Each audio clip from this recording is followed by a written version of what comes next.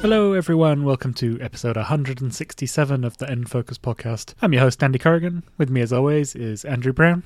Hello. And Tori Wassenaar. Hello. And this week is probably going to be a short episode because all we've really got to talk about is Eastward. So goodbye. Yeah. See you next time. Just me and Andrew played that one. But we do have a little bit of news before we get into that. So let's get into that one.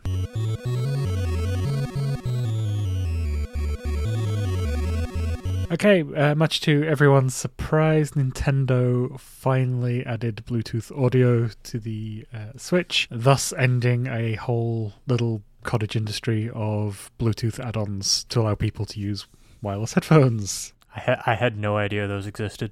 Constantly on Instagram adverts, I find. I guess if you're under 25 years old and you actually use Instagram. And underneath their announcement tweet about this, it was just a load of disappointed people posting pictures of their little gadgets. So I suspect that's half the reason they actually added this, because I think the running theory before was it would kill battery power. But yeah, I'm glad it's here. I used it on the bus the other day. Worked fine. We did have the discussion in the Slack during the week about Bluetooth types and some latency and different experiences with that. So it's about finding the right pair for you, I guess. My Beats X earbuds, they work perfectly fine, very very minimal lag if there is any. But for example, I've got some Bose exercise headphones that I use on a Microsoft Surface Pro 2 when I'm working out. They do have lag on that device, so just because you have a pair, they might not be the perfect fit for this. Tori, what was the Bluetooth technology you were talking about that has low latency? So it's a bunch of letters, so hopefully I get them in the right order. I think it's aptX. You lost me. Yeah. It's basically a Bluetooth low latency codec that some devices have. Obviously the Switch supports it if you're getting low latency audio from any device that has that as well. Like my Pixel Buds, I got the Google Pixel Buds. They don't have that technology, so I can't even play games on my phone with them because the lag between the sound and actually hearing it, too great. Yeah, I mean, some of these headphones are made with the purpose of music. Therefore, if you're just listening to Spotify, you would never notice a lag. It's like when you watch YouTube or play a game, that's when that sort of stuff comes to light. Well, typically the phones, when you're watching videos, it'll delay the video to match with the audio, like it compensates for the audio lag. Games can't do that. And in actually trying to troubleshoot that lag with my Surface Pro problem, a lot of the FAQs just said try downloading the video and watching it, because then you'll find your operating system will take care of that for you. Yeah. I think with any Bluetooth, a mild delay is kind of expected, but I welcome this. When wireless headphones became a thing, I was initially one of the resistors of like, that doesn't really matter, but I'm too used to not having wires around me now. So that's that. That's welcome. Still no news of a September Direct yet. Hopefully incoming news on that very soon. But yeah, so with that, let's get on and talk about Eastward. Okay, so Eastward is a top-down adventure game in the vein of The Legend of Zelda. It's also drawing comparisons to Earthbound, because of its art style and story, but I haven't played Earthbound, so I can't really This game is nothing like Earthbound. Anybody who said that is an idiot. But it kind of does reference Earthbound a little with its little homage with its in-game game. There's an in-game RPG called Earth Home, I think it's called. Earthborn. Earthborn, yeah. Which actually is Dragon Quest. Yeah. So in Eastward you play as both John and Sam. They're both living in an underground settlement in kind of a post-apocalyptic scenario. Everyone living in the settlement is terrified of the Forbidden Land, which is the outside and the surface, and they're ruled by a instantly sketchy mayor. John is kind of a miner in the settlement, and Sam is a little girl that he found mysteriously underground, and everyone's terrified of her because she's got white hair and she's a bit weird. That's kind of where it starts. They make some discoveries and cause the mayor some trouble, and he banishes them on a train, and that's when they start journeying east and visiting other settlements out in the real world that everyone's terrified of. Yeah, the Zelda comparisons are my strongest connection with this so far. Just the dungeons and the puzzles. Some of the boss fights are very Zelda-like. The structure isn't so far. I'm partway through Chapter 2. Have you got past Chapter 3 yet, Andrew? I'm midway through Chapter 3, and it's a little like Zelda, but you're right. There's a lot more story sequences that take place in town. There's a lot of dialogue in this game. It's very story-driven. It's very character-driven. And then you'll get your quest that you have to do to solve the latest problem, and that'll send you out into a dungeon-like area, and that's where the fighting takes place, and then it's very much like a Zelda game. And so you're working your way through these dungeons, you're collecting keys to unlock doors, you're solving puzzles to beat rooms, you even get the getting locked in a chamber thing while you beat all the enemies. The combat gameplay switches things up a little because you can switch between John and Sam. John at the moment, for me, just has a frying pan and bombs, but I'm pretty sure he'll get more things later on. Yeah, I got him. He's got kind of a shotgun thing, which has very short range, but it's pretty powerful, and a flamethrower, which nice. The flamethrower is actually more useful for solving puzzles than for fighting, but that may change. Yeah, and Sam, she has non-violent abilities where she can shoot a beam of light at things. So if there are mushrooms, you can use them to light up dark areas, and stun enemies, which I guess comes into the combat strategy a little bit with this, especially when you're dealing with a lot of enemies en masse. But I mean, the Zelda gameplay structure aside, I'm enjoying this a whole lot. The story is incredibly entertaining. The writing is pretty damn good. A lot of the characters you meet along the way are hilarious. There's one who's in the opening town. Are you talking about the accordion guy? No, the guy who's Miyazaki. Oh, yeah. I noticed that too. It was like, interesting reference. Yeah, he's just straight up Miyazaki. Yeah. But yeah, I'm very early doors. I'm interested to see how it evolves. Obviously, you've hinted at how quickly you get some of the other items, and also like we were having a discussion about length. I saw a review that reckoned it was like 37 hours. But how long have you been playing? And you reckon you're already halfway through? I'm at 10 hours, and looking at just the inventory screen and how it fills up, I'm halfway through the game. So unless there's a lot of stuff that keeps going after I've filled up the quest item screen, then this game is about 20 hours long, maybe. I can't say. I haven't played it, but I'm very skeptical that it's 37 hours long, even if you do that Dragon Quest sub-game. Yeah, I need to go back to that. I haven't done that outside of the bit where it forces you to, so I should probably double back. Yeah, I played it for about a half an hour, and I feel like I got pretty far. I got to one of the first bosses, and there's only 5 bosses, so maybe 3 to 5 hours to finish that. Nice. And I have absolutely no idea what effect it actually has on the core game finishing it. It might just be basically a mini RPG just hidden inside this action-adventure game. And the other thing I have is, what the hell's going on with the fridges? So the fridges are where you save your game, but every time you do it, they hit you with an existential crisis. You got to keep your memories fresh. Philosophical fridges is a thing I wasn't prepared for. But really enjoying myself so far. The art style is incredible. I think most people would look at it and see it as like typical Chucklefish style, but yeah, the art direction in this game is very, very good, and the music is phenomenal. Yeah, all that stuff's good. It's important to note Chucklefish is just the publisher.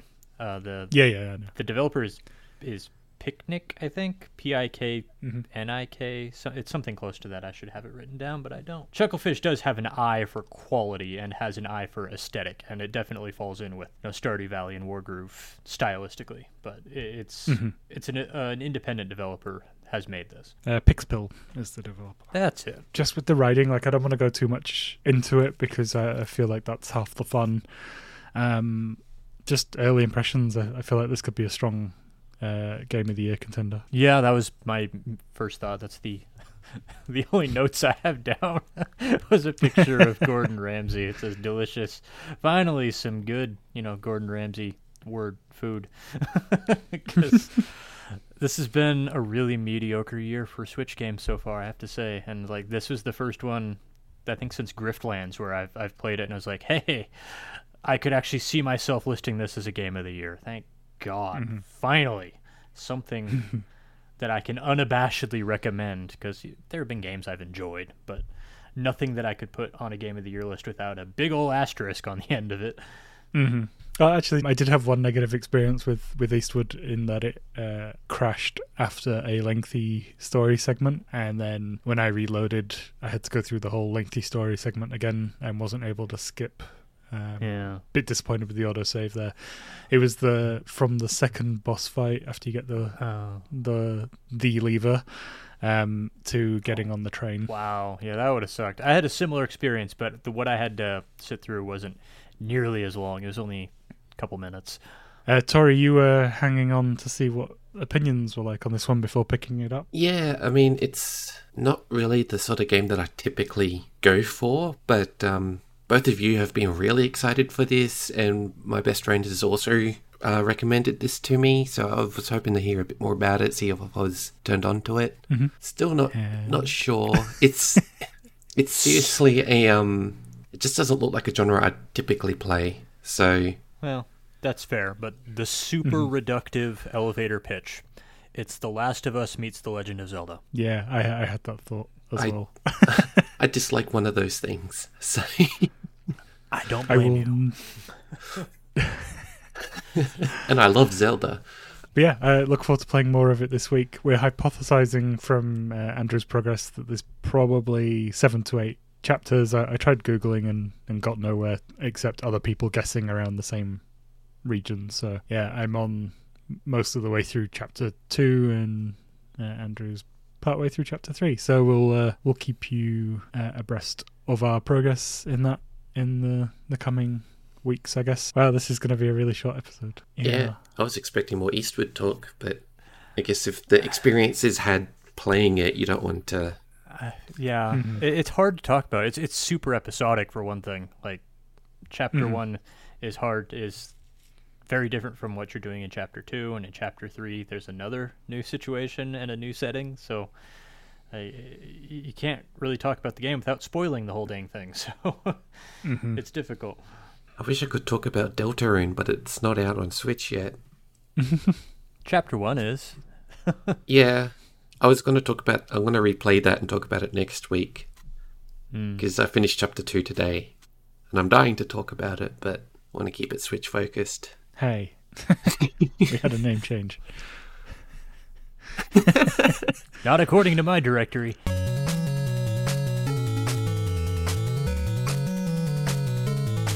Okay, well that was a hell of a short episode. But what are we playing in the coming week? Andrew, let's start with you. My copy of Ni no Kuni 2 didn't get delivered on time, so I'll be playing that next week instead.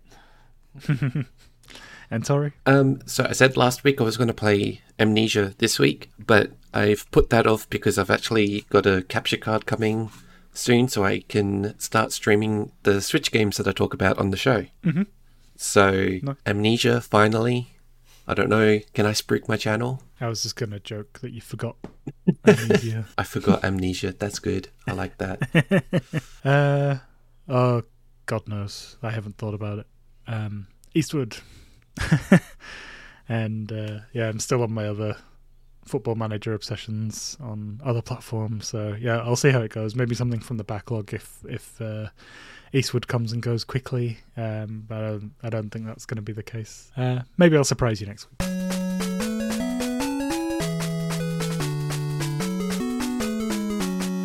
Thanks for listening to this episode of In Focus. If you enjoyed this episode, brief though it was, please leave us a review on iTunes. It really helps us to get noticed. And you can also listen and subscribe on Stitcher, Spotify, and other podcast services. Make sure to check out our sister shows, PlayState and the Power of X, and join our Discord server where you can interact with our Game Podular community. Follow us on Twitter, YouTube, and at GamePodular.com for updates, news, and other content. The links are in the show notes. If you'd like to support our shows, you can buy us a coffee or become a Game Podular Patreon, and details for both are found on our website. Thanks in advance. This episode was edited by Andy, and you can follow him on Twitter at FlameRoastToast. I'm Andrew. I'm at Play Critically, and you can read my long-form reviews at playcritically.com. Tori is at Stew2, that's STWTWO, and she's also streaming on Twitch. So twitch.tv/ToriSTW.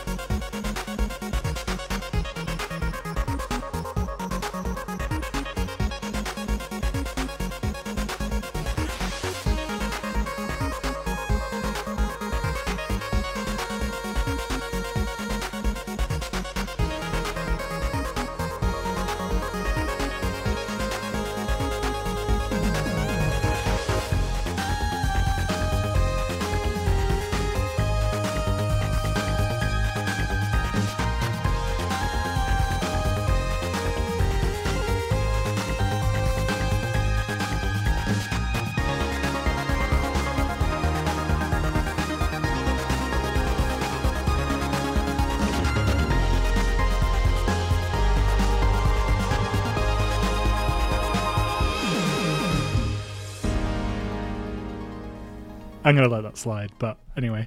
Well, what the hell? We got to stretch this episode out to at least a half an hour. Let's talk about The Last of Us.